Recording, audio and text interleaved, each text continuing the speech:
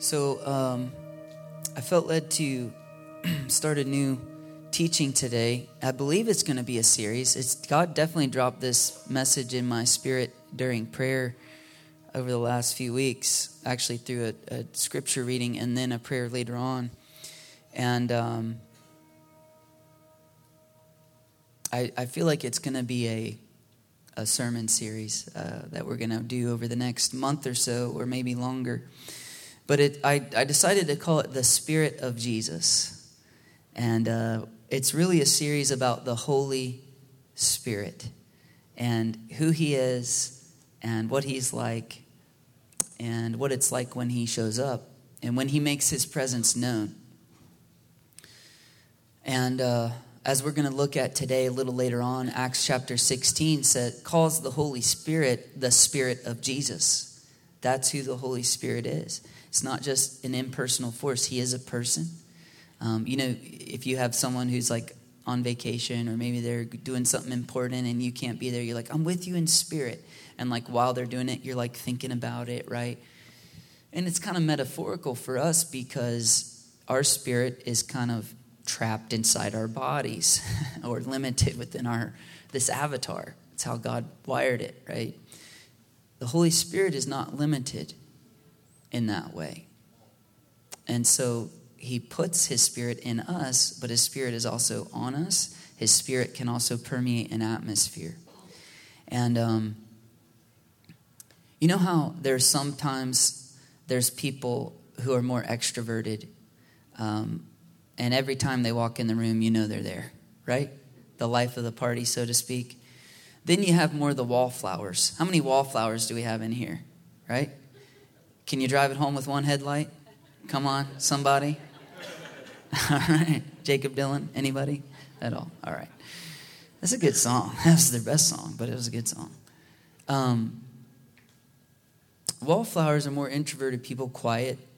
And, you know, I make this mistake. I've made this mistake at church before where I'm like, oh, hey, how long you been here? Did you just get here? I've been here for 3 hours. It's like, oh, gosh, sorry about that, right?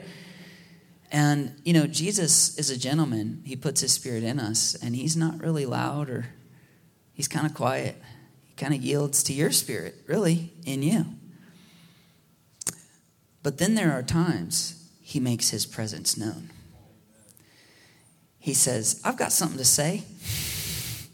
Or he goes, actually, I want to do something right now. And he does it. And you're like, oh, Jesus is here. The Holy Spirit's here. We were praying as a band right before this service, and there was a lot of people just started crying out of nowhere. Just a second ago, we were laughing and joking, and then we start praying, and we become aware of his presence, and then we start crying. It's like, what is this, right? Some of you all were like, oh, church, oh, that's good music. There's people getting baptized. God is in this place. You became aware. He was here, but he made his presence known in a special way. And so,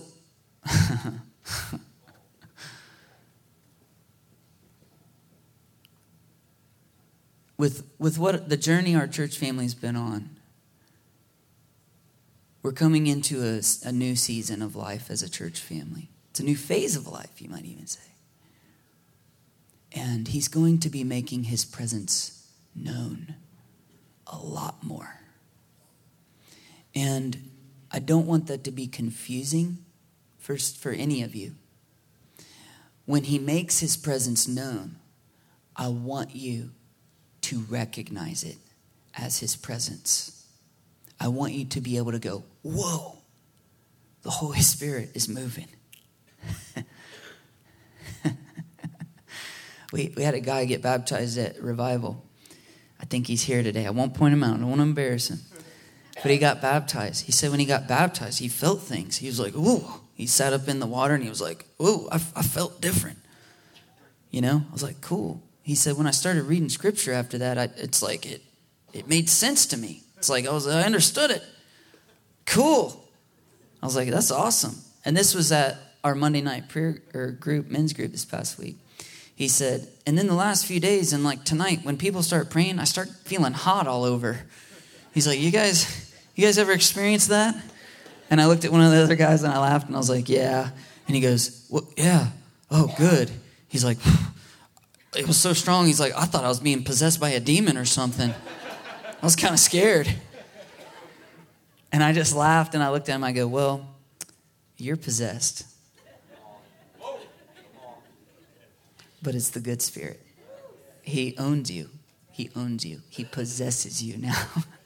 So you might feel some things every now and then in a good way. I want you to recognize when he shows up. I don't want you to get uncomfortable when he shows up. If Jesus made his presence known in a greater way and it makes you uncomfortable, what does that say about you?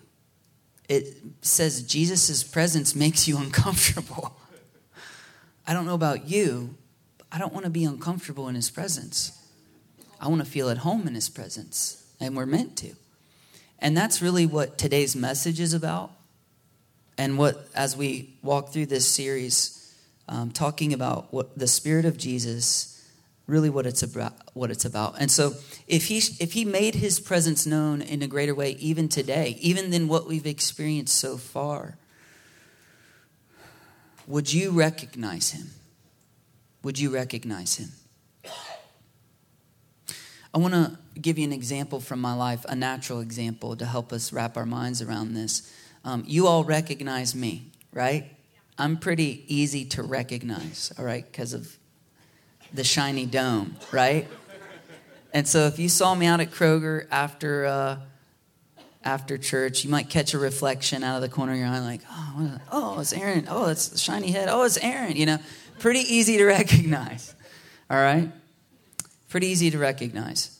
But if you had gotten to know me in a different phase of my life, and you knew me really well in a different season, in a different phase, when maybe I looked a little different, maybe lived a little different, and then you hadn't seen me for 12, 15, 20 years, and then you saw me, you might not recognize me, right? I was at a Little League baseball game. One of my sons was playing a few years ago and took him to practice, and this guy was like, hey, where's the practice at? And I was like, oh, it's over here. And he goes, hey, Kirk. And he starts talking to me, and he's walking closer, and he's like yelling and like he's excited. And I'm like, who is this guy, Tall guy, and tattoos on his arms, big old bushy beard, sunglasses and a hat. And I'm like, and he gets like up about 10 yards away, and he goes, you don't recognize me, do you? And I'm like, I don't know who you are. And he pulls his hat and glasses off, and he's like, it's me. And he said his name, and I go, oh, it was one of my friends from high school. Hadn't seen him since high school. He was about 20 pounds, 30 pounds maybe, heavier than high school.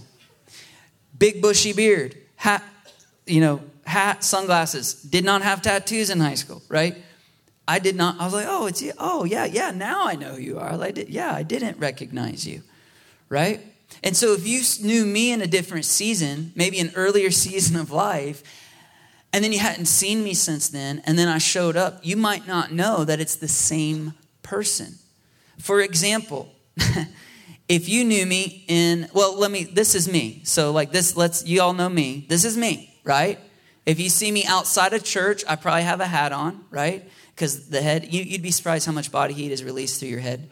And get a little chilly. And also in the sun, it gets sunburned. So I wear a hat almost all the time, usually a black hat.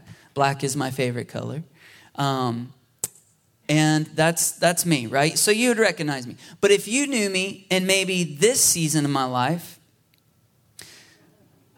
and you hadn't seen me since then, you might not recognize. This is what I call my incognito phase of life. There on the left as a middle-aged woman who with an affinity for hats, apparently. Over on the right, G.I. Joe, my favorite character there growing up. And then down below, I'm incognito as an angel, but I'm not a real angel. And then one of the real angels is calling me out, and we're all kind of giggling about it. So if you knew me in that season, hadn't seen me since then showed up now, you might not recognize me. Or if you knew me in this next phase of my life, what I call the sharp-dressed man phase I'm the littlest man in all those pictures. And believe it or not, that is not Chevy Chase. That is my dad in those photos. Okay. So, the next phase of life I went through is my multi-sport athlete phase. This is me playing basketball in a baseball uniform on the left there with the cleats on and everything. That's my paddle ball / surfer phase there in the middle. You can tell my mom was real concerned about the sun burning my face off, the amount of sunscreen she put on there. And then, that's me in my Russellville Ramblers baseball hat there on the right. My next phase of life was a little bit older. You definitely wouldn't recognize me if you hadn't seen me since this one. This is what I would call my emo punk rock phase, with the longer hair, the beard, and that is a lip ring. That is a lip ring there. I had a lip ring at one time. Yep. So, just leave it at, I don't know why that's funny, but somebody asked me one time, why don't you wear it anymore? Like, where is your lip ring? I'm like, the cops took it out. And that's a true story. So we'll just move on from that. So, next phase, this was really brief, but I did have a brief career as a pro donkey basketball player. It was all for charity. It was one night only, but you might not recognize me if you hadn't seen me since then. And then this one's a little more recent. Next one, my brief career as a folk singer-songwriter, right? A little more recent, all right. And then, of course, this is me in the present. This, like I said, that's me. But what if you saw me now, you didn't see me for another 25 years? What phase of life would I be in then? Maybe I might look like this. One of these guys. Guy on the left there, hopefully. On the Face app, that's the cool. It said cool old. And I was like, yeah, let's go with cool. So it doesn't add much weight, apparently, and just gives you a nice beard, gray beard. The guy on the right, that was the guy that had about 100 extra pounds added and 30 extra years. And who knows, if I ate too much ice cream over the next 30 years, and then, my doctor says I have to stop eating it, that might be what I end up looking like, So who knows? Depending on what phase of my life you got to know me in, if you saw me now, you might not recognize me. And the same thing actually kind of happened to Jesus when he was on the earth. And the Bible talks about this in a few different places. Mark chapter 6, God hit me with this verse as I was reading it over the last few weeks. It just jumped out and I was like, oh my goodness, there's so much there. And I want to read this to you. Verse 12 and 13 for context. It says, they went out and preached that people should repent. This is Jesus and his disciples. That people should repent. They drove out many demons and they anointed many sick people with oil and healed them. Okay, so they're doing a lot of successful ministry. It's going well. And listen to this next verse, verse 14. King Herod heard about this, for Jesus' name had become well known. In other words, in the country of Israel at the time, Jesus was famous. Jesus was famous. Everybody was talking about, have you heard about this Jesus guy? He's like healing people. They're doing miracles. He's driving out demons. I heard he raised somebody from the dead. I heard he touched a leper and the guy got healed. All the stories that are circulating. Jesus is famous. His name had become well known. Now listen to what it says next though. Some were saying John the Baptist has been raised from the dead. And that is why miraculous powers are at work in him. That is why. It's not because he's the Son of God, who he really is. It's because he's really John the Baptist come back. Others said, verse 15, he's Elijah. There was a prophecy that Elijah is going to return before the Messiah. That the prophet is going to come and restore things and then prepare the way. And that's the voice of the one calling in the wilderness. And then maybe that's who he is. This prophet, this guy Elijah, that's who he is. And still others claimed he's a prophet like one of the prophets of long ago, one of the powerful prophets. But when Herod heard this, he said, John, whom I beheaded, he has been raised from the dead. That's who he is. And it hit me as I read that a few weeks ago. Oh my goodness. Jesus' name was famous. Jesus' name had become well known, but nobody knew who he really was. And even when Jesus was doing things, doing miracles, doing many mighty things, amazing things, they didn't recognize that this is actually the presence of Almighty God with us. They got confused. They called him other things. He's a prophet. He's a good teacher. He's John the Baptist come back. Some said he's the devil in the flesh. And man, I think we have the same problem in our day and age today. And I know people get confused about the historical Jesus when he was here in the flesh.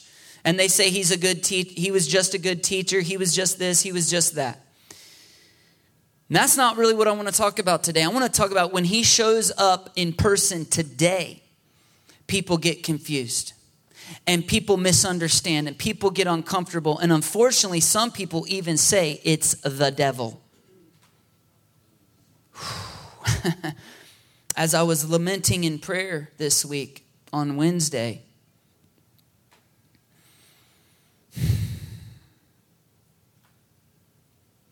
that in the name of Jesus, some people reject the actual presence of Jesus in our day and age. That's what happened when he showed up in the flesh. When God in the flesh showed up, they got confused. Because he did things they didn't expect. He healed on the Sabbath. And to them, they said that's work and that's breaking the law. And God in the flesh would never break the law. His name was well known, but they didn't recognize him. He drove out demons. They said it's because he was the devil. His name was well known, but they didn't recognize him. In fact, I want to read to you Luke 11, 14 through 20. Jesus was driving out a demon that was mute. A demon that was mute, which means the person couldn't talk. When the demon left, the man who had been mute spoke, and the crowd was amazed. But some of them said, by Beelzebul, the prince of demons, Satan's who they're talking about, he is driving out demons. They called him Satan. They're saying by Satan's, it's satanic power. It's like the occult. It's like witchcraft stuff.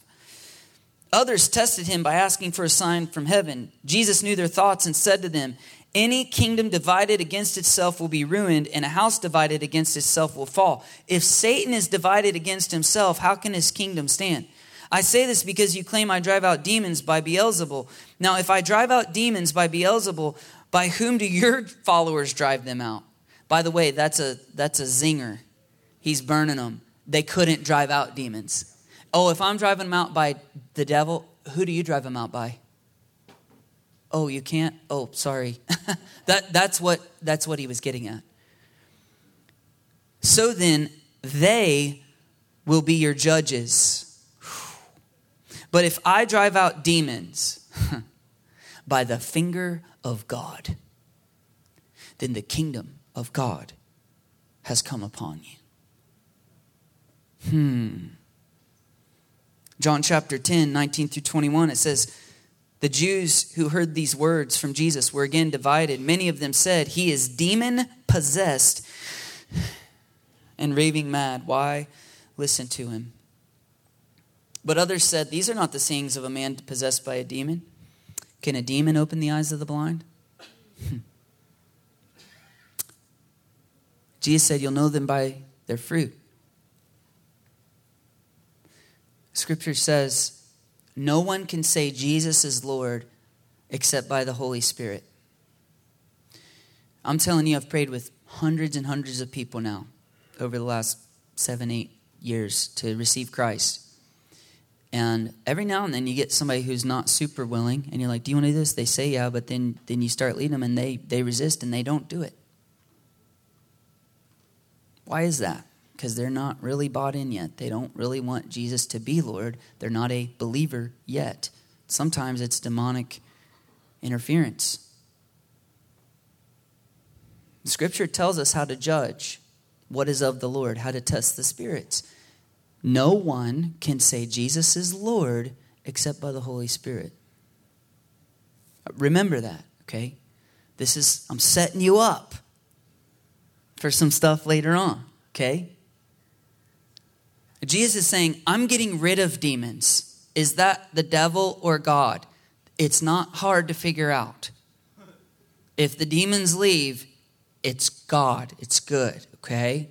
Good or bad, all right? Good. Good fruit. All right. I'm going to heal somebody. Yeah, it's on the Sabbath. Oh, is that good or bad? Oh, it's good. That's a good thing. That's God. It's not difficult to figure out. All right. Remember that. Finally, Jesus confronts them in John chapter 5. Listen to what he says. John 5, verses 39 and 40. Listen to this. He says, you study the scriptures diligently because you think that in them you have eternal life. These are the very scriptures that testify about me, yet you refuse to come to me to have life. He's saying the scriptures testify to a person, a real God. And guess what? He's here in the flesh, and you are rejecting him in the name of the scriptures. Woo! The Pharisee spirit is alive and well today. That in the name of the scriptures, the guys who say they know the Bible the best, the guys in our age who have a doctorate degree in Bible, reject the presence of the actual Jesus when he shows up. Why? Because they don't recognize him. Because listen, he's in a different phase of life. He's in a different phase of life. When Jesus showed up in the flesh, had he ever done that before? Had God Almighty ever done that before? No, it was a different phase of life. Same God, different phase of life. See, they only knew him by the Old Testament scriptures. And that was God. That was God revealing himself to them. But that's all they knew of him. And they thought when he showed up in their day and age, he would look like what he had always looked like in the Old Testament scriptures. And they were wrong. And so they didn't recognize him. So let's talk for a brief moment about the different phases of life of God and how he's revealed himself to mankind. You see, before Abraham, up to Abraham, there was really not much going on. God he was really a wallflower. Like you might not even know he's there. He really only revealed himself through a voice. And we discern from scripture it's most likely an audible voice. Like, Abraham, leave your father's family, go to the place I'll show. Just a voice out of nowhere. The voice. Woo! That's the only way they would have recognized him. That's the only way he showed up in that phase of God's life and how he was revealing. Then you get to Moses. Now he starts manifesting in visibility. And he looks like a pillar of cloud that is a cloud by day, and at night it's still the pillar thing, but it's on fire. And that was God's presence. And it said whenever they would move, that would go out in front of them. And it says when they set up the tabernacle, it would fall. And it was like, oh, that's God. That is God over there. And they even kind of feared it. I mean, I would too if that. I mean, imagine a giant tornado that stands still and is on fire during the night. And then at the daytime, the fire goes out and it's just a cloud. That's what it was. That would freak you out a little bit. But it was God. Abraham never saw that. He didn't know God that way. If that just showed up one day, he'd be like, run for cover. Moses saw it and went, oh, there he is. And went into it.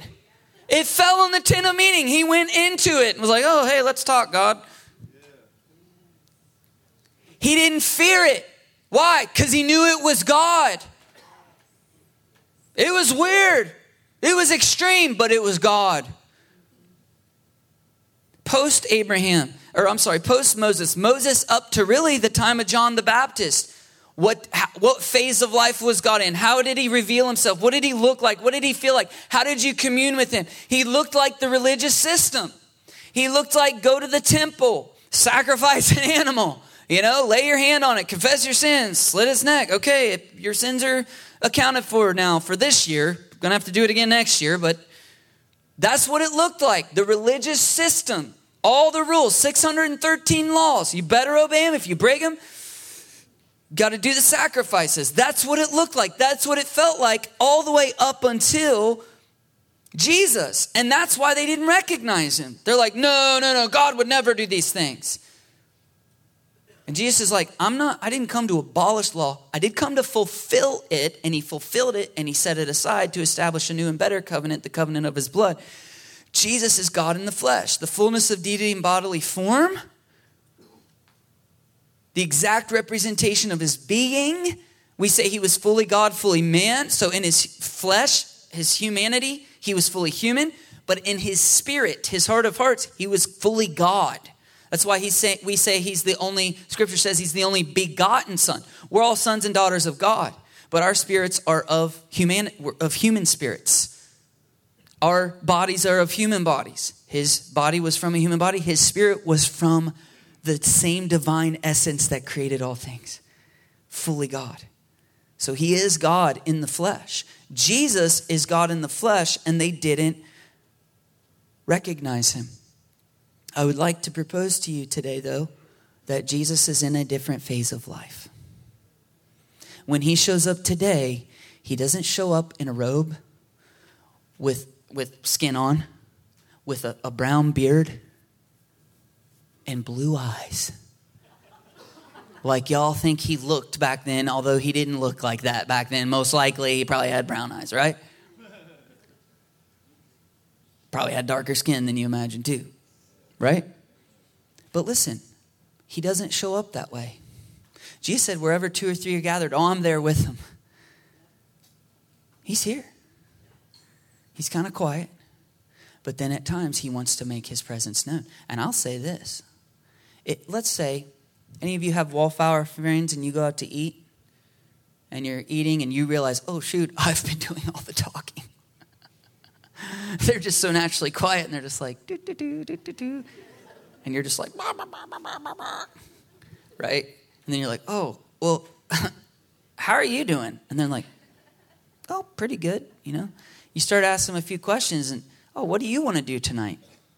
What do you have to say? And the more you yield to your friend, the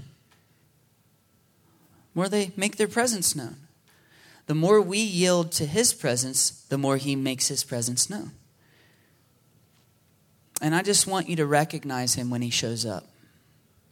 Because when you really yield to him, and I'll say it this way too, when you get a whole group of people, a church body yielding to him together, he'll make his presence known in power. And when Jesus, in this phase of his life, makes his presence known in power, it's powerful.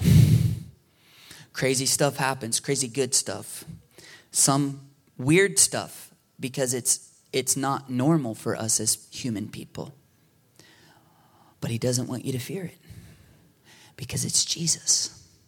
He wants you to go, wow, he's really moving. Wow, that's awesome. Jesus is here in this place.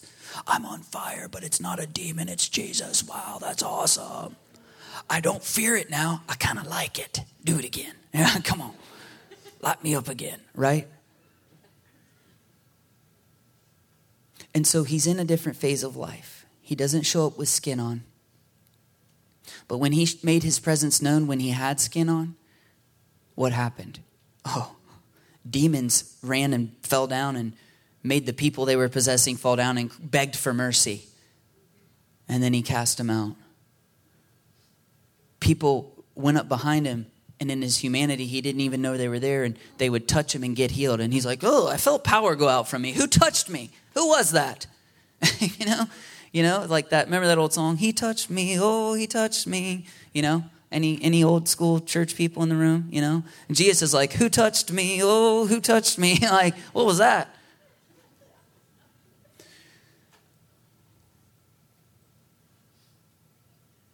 Miracles happened when he made his presence known. Salvation happened by the thousands. He walked on water, multiplied a few loaves and fish, fed thousands. And I'm telling you, when he makes his presence known today, same types of things happen. But some other stuff happens too. And it's kind of weird. It's powerful. And Jesus wants you to be comfortable with his presence. He's in a different phase of life. John 1 says, the Word became flesh and made his dwelling among us. He rose from the dead after he was crucified. He ascended to heaven. 10 days later, after he ascended, was Pentecost. He poured out his Spirit. But if you believe in Jesus, you get the Holy Spirit in you. And when you're immersed in the Spirit or filled with the Spirit, the Holy Spirit comes on you to anoint you, to empower you. It's like the power gets turned on. So it's like when you become a believer, you get like an internal tap of water and power for your life. And until you kind of have a Holy Spirit baptism moment, that tap's kind of shut up, right? So you have the character of Jesus. You're saved. You're going to heaven. You start to bear some of the fruit of his character. The indwelling brings the character of Jesus. Love, joy, peace, patience, kindness, and all that. When he comes on you in power, it's like that. You get immersed in the Spirit, but it's like it starts from the inside out. It's like the tap gets turned on, fills you up, and then it overflows and gets you all wet from the inside out. It's a weird analogy, but that's what it's like. So your heart's like, oh, I feel things. Oh, God's so good. Oh, my goodness, what's happening? Blah, blah, blah, blah. Holy Spirit just bubbled up in you and then ran out the top of your head, I guess, and flowed down all over you. And you got all immersed in Jesus, in his Spirit. And somehow, turning that tap on, it just opens it up. And it's hard to explain with human words, but then you've got this power and you've got this boldness you didn't have before. And you're an empowered believer, and you find out you got some gifts, and they were technically maybe there because the Spirit was in you. They just weren't turned on yet. They weren't activated yet. But once you get that tap flowing, that river of life flowing from, now the gifts are activated. Now I can do this, and I couldn't do that before. Man, I don't know why. I just want to pray healing for people all the time. Oh, maybe I have that gift, And that's kind of what it's like. He poured out his Spirit on his people. And so Jesus is in a different phase of life. He is here. He shows up. He makes his presence known at times. But it's not the Word made flesh.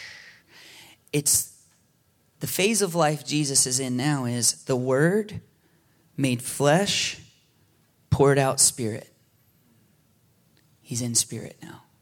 He's in Spirit now. Spirit form. And so when he shows up in power, it's going to look a little bit different. John 16, verse 7, he said to his disciples, I tell you, it's for your good that I am going away. Unless I go away, the advocate, the Holy Spirit, will not come to you. But if I go, I will send him to you. Okay? So again, pouring out the Holy Spirit. Matthew 28:19, therefore go and make disciples of all nations, baptizing them in the name, singular, one name, of the Father, Son, and Holy Spirit. That's the doctrine of the Trinity right there in one verse. Baptize people in the name of the Father, Son, and Holy Spirit.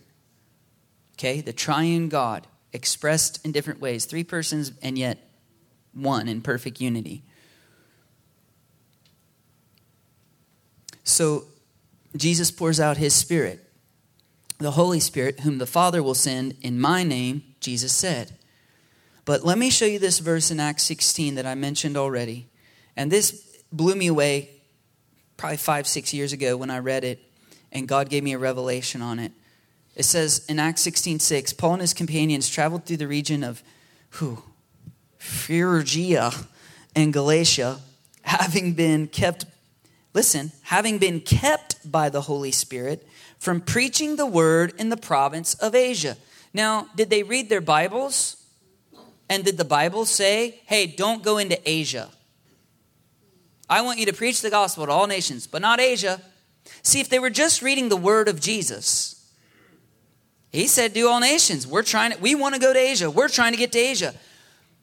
Not the Bible, not the written word, the presence of Jesus would not allow them to go into Asia. Why? Well, it actually says later on when Paul was in Ephesus, God opened up a door and all of Asia got to hear the good news through when he was at Ephesus. Pretty cool. So what he's saying, we know from that later on, Jesus is like, I've got a better plan. I want everyone to hear in Asia, but I don't want you to go in there yet. Isn't that interesting? You know, your Bible tells you a whole lot of good things. It tells you all you need to know, the big stuff, right? But the Bible speaks generically about a whole lot of stuff, broad sweeping things about morality and about life. But if you're praying, should I go into ministry or should I be an accountant? Your Bible's not going to tell you what to do there. What do you have to do? You have to seek the presence. You have to seek the voice. Yeah, you read the Bible a whole lot because when you read the Word of God, it's living and active. And God's Word will speak to you on decisions like that. The Spirit of God will use the Word of God, right? But I'm telling you, Jesus said the Holy Spirit will speak to you. And he won't speak to you on his own. He will speak what I'm saying. The Holy Spirit will never disagree with the Word of God. And listen to me, because I've gotten emails recently about, I can't believe you think human discernment is better than the Bible. And I'm like, I don't know where you're getting that at, but I do not believe that. What I'm overemphasizing is the part of American Christianity that is atrophied and dying, which I have come to believe is one of the most important parts of our faith, and that's the teachings of the Holy Spirit and developing a living relationship with the Spirit of God in you. And so, I'm going to speak about that a whole lot more probably than study the Bible, hermeneutics, here's how to interpret everything. Why? Because that's what everybody talks about. Is it important? Absolutely. Don't get me started. I'm not devaluing the Word by emphasizing the Spirit. I'm emphasizing the Spirit because that is what has been quenched. That is what has been attacked. That is what is atrophied in American faith, especially. If we were in another country that is a lot more spiritual, that doesn't have a lot of the lens of atheism and secular humanism in the American church, then maybe I wouldn't talk about it as much. By the way, do you know the majority of Christians on the earth are charismatic, Holy Spirit-filled Christians in our day and age? Vast majority. Modern Western nations have a lens of secular humanism that they read their Bibles through. They have a lens of atheism that they read their Bibles through. So they want the morality of God, but the Holy Spirit, the supernatural stuff's kind of weird, so we don't agree with that, and we're not going to do that in our church. Because people will think we're weird. Are we trying to please people or God? It's so deceptive, especially for pastors. Pray for pastors. It's so deceptive. I got to get people in. I want to keep people. I don't want to make my church upset. I'll quietly avoid the topics that might ruffle their feathers. And then you develop a whole church culture around a stronghold. And you wonder why people don't want to serve or give or do anything for God. It's because they have no passion, because they don't have a real active living relationship, because they've never been lit on fire by the Holy Spirit. Because why did Jesus say, you better wait till you get the gift. You better wait till you get empowered. You better wait till I light you on fire. Must be important. And so, I'm going to talk about it a lot. It's going to define. I want the Holy Spirit, his presence. It's the presence of Jesus. We want him to define our church culture. And I believe when he does, we will reach more people than we've ever reached. And they will be naturally discipled in a church culture that's full of the Holy Spirit. And those people, and I'm just telling you from personal experience, those people are like on a rocket of acceleration in discipleship. Why? Because they devour their Bibles on their own. Because the Holy Spirit's like, and they're like, I understand it. It's like the young man that was like, I just understand it now. Do you think he wants to read more or less? than the people who are like, oh, I don't know, this is probably a pastor's job. I'll just go to church on Sunday. And if you teach people that prompting to read that Bible, that's him. That's Jesus going, come on, get in my word. Listen to it. And so let me finish this verse. Acts 16:6, it says the Holy Spirit wouldn't let him go into Asia because he had a better plan later on. Verse 7, when they came to the border of Mysia, they tried to enter Bithynia, but the Spirit, listen to me, but the Spirit of Jesus would not allow them to. Why does it use a different phrase there? But the Spirit of Jesus wouldn't let them. I think the author thought no big deal about it. I don't think he was probably thinking too much. He's saying the same thing. Previous verse, the Holy Spirit wouldn't let us go into Asia. Then we tried to go into Bithynia and the Spirit of Jesus wouldn't let us.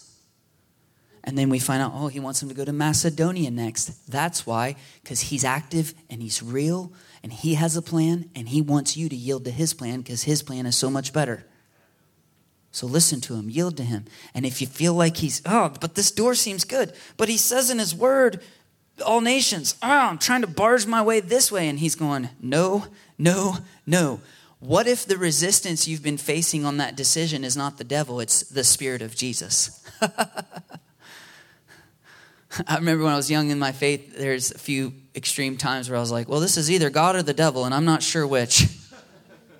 And I felt like a heretic saying that. Now I've learned, I need to discern what's going on here. I read that verse a few years ago, and the Holy Spirit gave me a revelation. And here's the revelation. The Holy Spirit is the Spirit of Jesus. That's who he is. So Jesus ascended to heaven. The Father sent the Spirit of Jesus in Jesus' name to be poured out on us. So when you sense the Holy Spirit, you're sensing the Spirit of Jesus. When the Holy Spirit, the Spirit of Jesus, gives gifts, that's Jesus giving gifts. It says in the Psalms, which Paul said that's actually Jesus, when he rose, he took captives in his train and he gave gifts to men. He gave gifts to men. And then Paul says that's the spiritual gifts. And he lists them all out.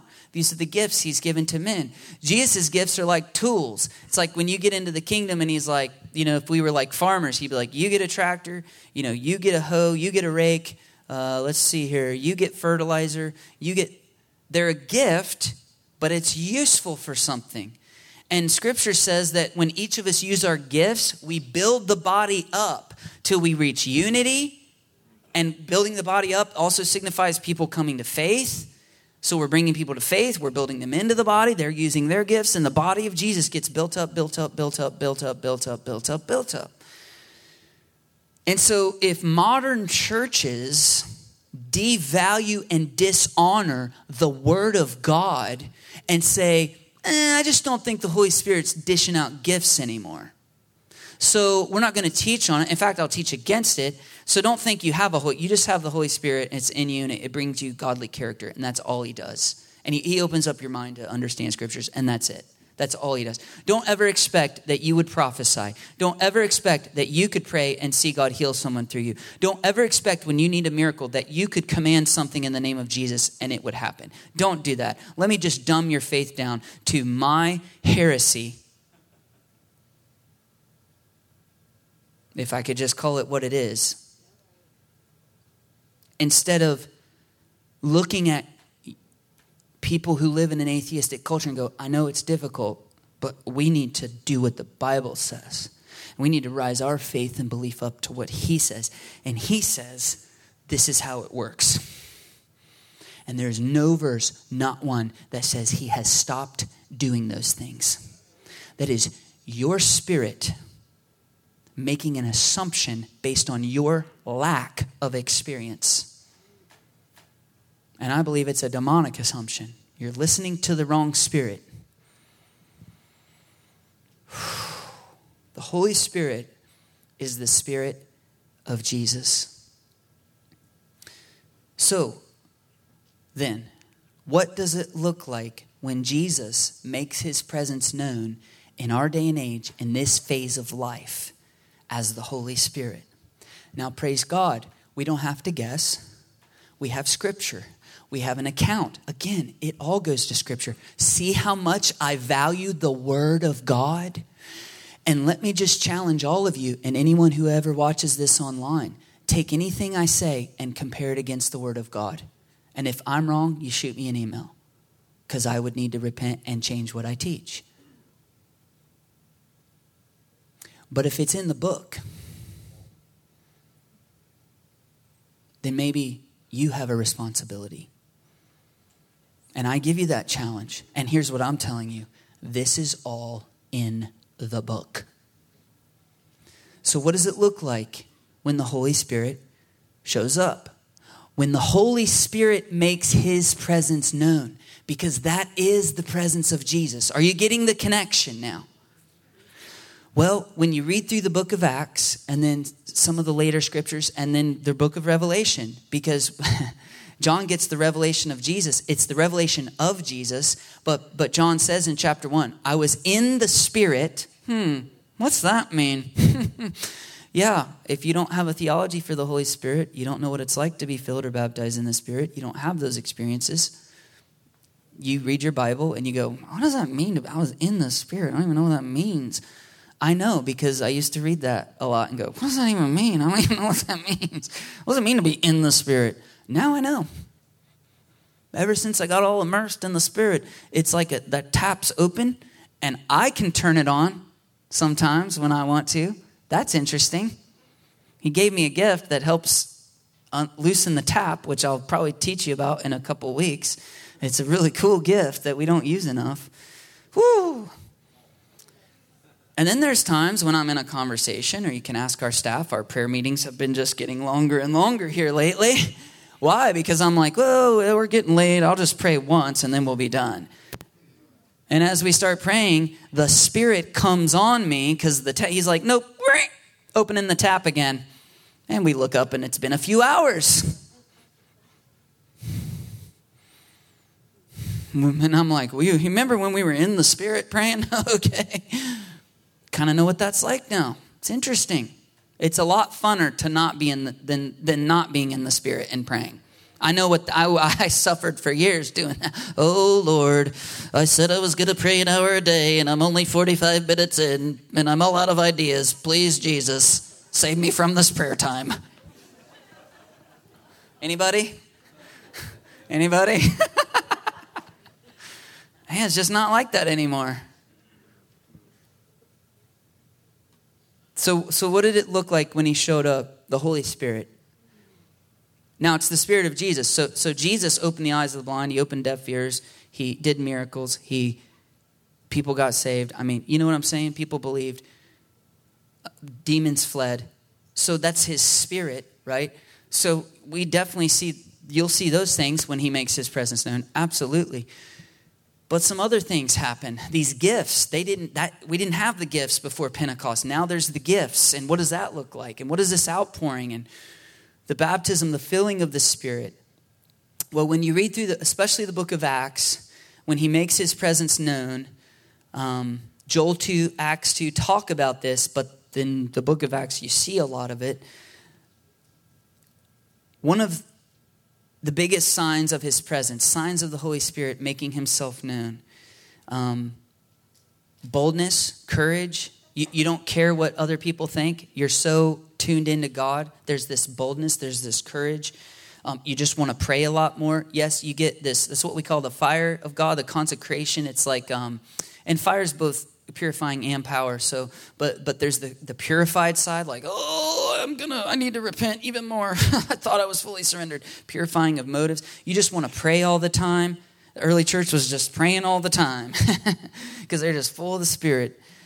But just to be honest, if you do a study on Acts, what are the signs of him making his presence known? The two biggest were they spoke in tongues and prophesied. Now, I want you to hear me loud and clear. Those aren't the only signs. And I do not believe, and our church theology is not that those are the sign. And unless you do that, then you've never been filled with the Holy Spirit. I don't believe that. I've seen people be filled with the Spirit and they're so overwhelmed they can't use their mouth, which I'll show you in a minute in Scripture. I'll show it to you in Scripture. Yeah. I'm not going to lay down. Okay. Well, maybe I will. It's up to him. By the way, that's another one of our values as a church when it comes, we don't hype the Holy Spirit. One of our values are honor, authenticity, and humility.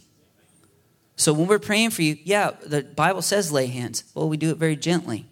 What we do not do as a church family, at least not people that are trained by us on our ministry, we don't push on people. And we've heard testimonies of people who even got upset because they're like, I fell down and somebody pushed me. And we get through the prayer time and they're like, who pushed me? And then they ask around. Everybody's like, dude, there's nobody standing around you. Like nobody pushed you. I guess Jesus pushed you down. I don't know what to tell you. We didn't do that. And so we don't force things. We're not forceful. Now, Jesus might be forceful with you, but we're not. Humility, authenticity. We're not going to force things. But you can't deny when you read through the book of Acts, they spoke in tongues and prophesied. Acts 19, there's many passages, but when Paul says, did you receive the Holy Spirit? We didn't even know there was Holy Spirit. Oh, okay, well, Jesus, okay, get baptized in water. Now let me pray for you. And what they do, and they spoke in tongues and prophesied. And you see that phrase all the time. So that happens very often, which Mark 16 says, these signs shall follow, and it lists, they'll lay their hands on the sick and they'll get well. And it says, and they'll speak in new languages. They'll speak in other tongues, speaking in tongues. Lord willing, I plan to do a full sermon teaching on speaking in tongues in probably 2 weeks, unless I'm off base on my discernment and he's like, no, you're not doing that. But it's a really awesome gift, really powerful gift that is undervalued and not used enough because most often it's spoken against. And unfortunately, most churches in America, and I believe I can say most churches, when it is used, the only reaction of the leaders is, please don't do that here, which is tragic. No wonder it's not getting used enough. And if Jesus gives gifts, they're important. If you're uncomfortable with a gift from the Spirit of Jesus, from Jesus, then again, you're uncomfortable with him. And so there's a lot of signs of when he makes his presence known, but the most often in Scripture is they spoke in tongues and prophesied. There are some other things that happen, and I'm going to say this. Oh man, I don't have time to say it. In the book of Revelation, John says when he was in the Spirit on the Lord's day, he turned around and saw who was speaking to him, and it was Jesus. And it says, chapter 1, verse 17, when I saw him, I fell at his feet as though dead. Now, is he going, oh, I want to bow down because I want to? No, the power of Jesus overwhelmed him and he fell down as though dead, meaning what? He was out, lights out. That actually happens to Daniel in the book of Daniel, chapter 8, 2 different times. He has this amazing, crazy vision. He says, I was terrified and fell prostrate. Talked about Moses when he shows up in power in the fire cloud, you're kind of terrified. Well, when God fully shows up in power, yeah, it can be a little scary sometimes. He fell prostrate. He says, I was in a deep sleep with my face to the ground. He touched me and raised me to my feet. 8 verse 27, I was worn out. I lay exhausted for many days after this experience. Such a powerful experience with the Spirit of God. He lay exhausted for many days. Chapter 10, another vision. He says, my face turned deathly pale and I was helpless. This is not a demonic encounter. This is a heavenly encounter. I fell into a deep sleep with my face to the ground. A hand touched me and set me trembling on my hands and knees. Then he gets up. He says in verse 11, I stood up trembling. What's trembling? Oh, shaken. Interesting. I heard one author say it this way. The Holy Spirit, when he pours out, it's power. It's the power of God too, right? So the manifestations are not the Holy Spirit, right? So if somebody shakes and falls down, is that actually the Holy Spirit? No, that's their reaction to the Holy Spirit. If you stick your finger in a light socket, is your body going to react? Yeah, you'll probably shake and fall down.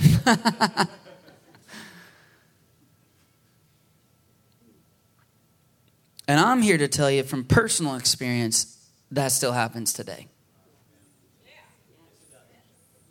And it can be a little scary when it's happening. But when you get up and you're different, you want to read your Bible more, you want to pray all day, you want to share your faith with people that you don't even know, you've never even met, and yes, you know you're being the annoying guy and you don't care because all that matters is eternity, and you want to make sure they know Jesus and you're not going to see him again because you're in a city that's far from where you live, so you feel more permission. That's what I would call fruit. And I'm just here to tell you, the devil doesn't do that. And I want you to recognize him when he shows up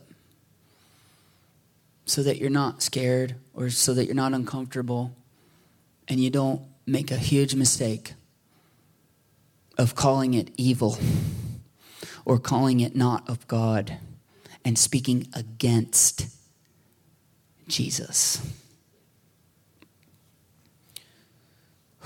So listen, last thing I want to say. If Jesus showed up in power today, maybe even as we close in prayer, would you recognize him? Would you recognize him? Or would you get uncomfortable? Would you criticize? Maybe even leave his presence because that's just too much. I don't know about you, but I want to get comfortable in the presence of Jesus, however he wants to show up. And all I know is the more we yield to him, the more he will show up. And I got to say this, and we're over time. This is a house that is going to honor Jesus. So we will always honor his word more than any human opinion. But when the word tells us we should be having these experiences,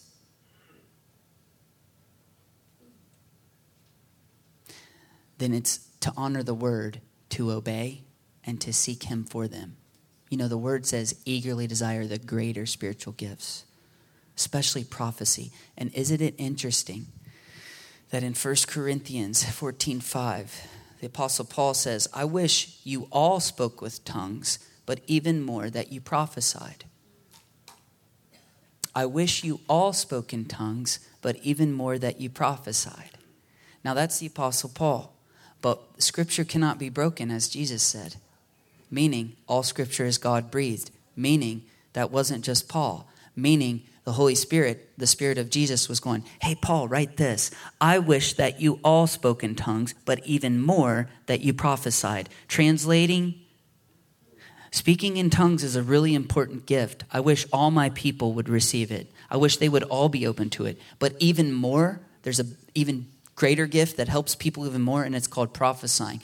Isn't it interesting that the Western European churches, of which the American church is a part, the two biggest things they have a problem with in charismatic Holy Spirit Christianity is speaking in tongues and prophesying. The two gifts the Spirit of Jesus highlights as, I wish everybody would do it. Must be something to that.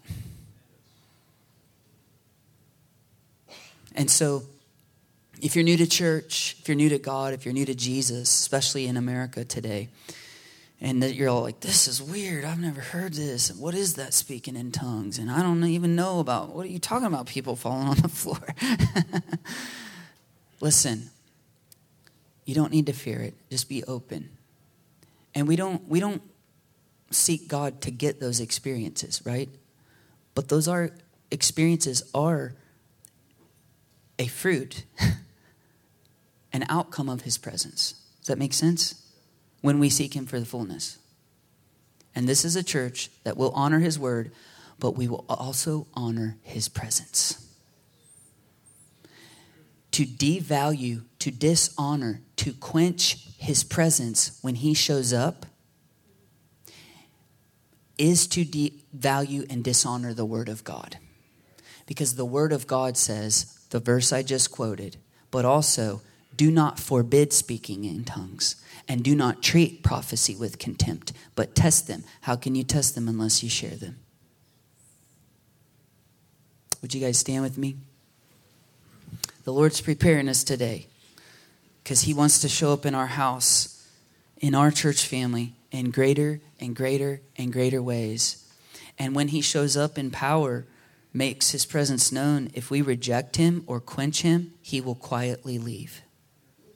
That's why many churches have a form of godliness but deny the power. And so we're pressing in. We just came out of revival, but let me tell you, that revival just lit a spark that's just going to ignite a fire in this church. And we're moving on to greater glory because we're going to more greatly honor the presence of Jesus in our midst. And this sermon and this series is preparing us for that. So that when he comes in power, when he shows up in ways we can't even fathom yet, we won't be uncomfortable. We'll be like, this is Jesus. Thank you, Lord. And one of my big prayers, that we'll steward it well. That we'll steward it well. That we'll steward it well. So let's pray. And I want to ask the ministry team to come up as we're praying and get ready to receive people. And I'm just going to, for the sake of time, I'm going to pray for you. And then if you need more prayer for anything, please come receive it from the ministry team when we're done. And after I'm done praying and I dismiss. And everyone else, you'll be free to leave after that and go get your kids. And if you don't need to stay for any reason, please leave quickly because I went a little over. So thank you. God, I just thank you for your presence here today. We love you, Jesus. Thank you, God. Father, you're so good. And God, we want to honor your presence today. And I just pray that you would teach us what it's like when you show up in every heart. Because we want you to show up. We want you to have your way in our midst.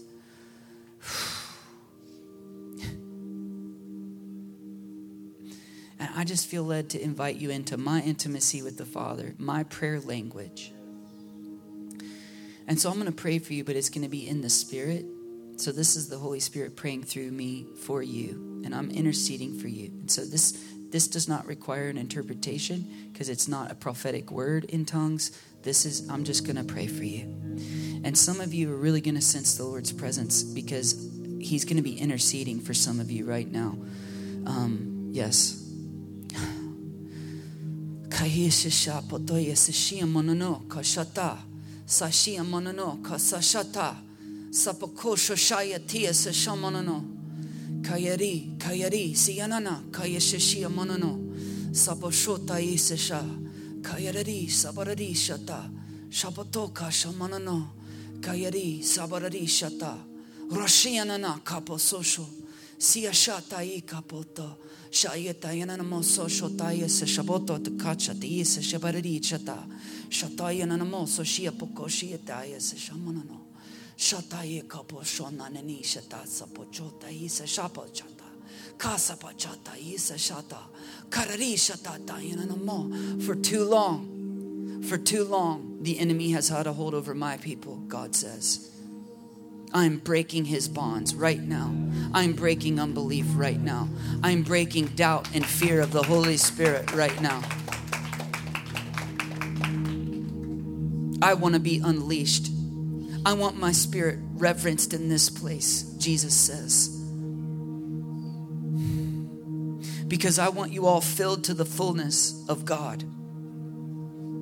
And when you use your gifts and they are unleashed, the fullness is unleashed in a greater way because you each have something to bring. The gifts are diverse. You each carry different ones. I purposed it that way, Jesus says. But you must press in. They're your gift. Receive it. unwrap it, but you must use it. For me to give you a gift, Jesus says, is a responsibility. I've given you a responsibility, he says. Now use it. If you do not use it because of fear of man, then you're dishonoring me, Jesus says.